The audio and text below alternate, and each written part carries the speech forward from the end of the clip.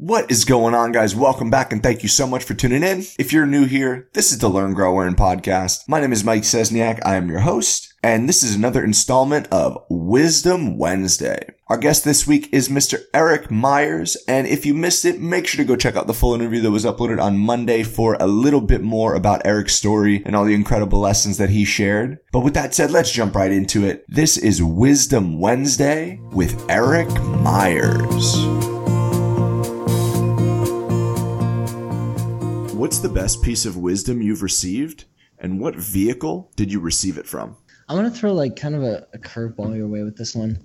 So the best wisdom advice that I've received is something like my dad taught me without ever telling it to me. And that's, if you don't take care of your happiness, if you don't take care of the little things, if you don't, take control of your life, take command of your life. And it sounds super extreme, but you'll get to the end of I told you, my dad suffered with depression and ended up taking his own life. So it's if you don't take care of those things early on, your life will just take you kind of wherever, right? And I think the most powerful lesson I learned from him is get very clear on what you want and then think about it and the whole rocking chair analogy, what do I want my life to be like at the end of my life?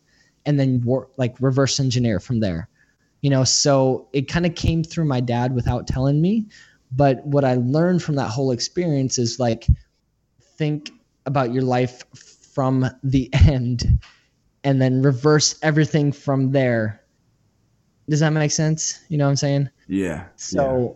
So yeah, figure out where you want to be at the end of your life, and then all those fears that come up along the way, it's just they diminish because you got the bigger picture in mind in that sense. So it's almost like it's using fear to diminish fear. I'm so scared of being depressed and screwing up my marriage and having a failed business. That fear diminishes the minor fears of today, tomorrow, a week, a month, a year from now. So I don't know if that made sense, but that's how I think about it in my mind. That's the most wise advice I've gotten.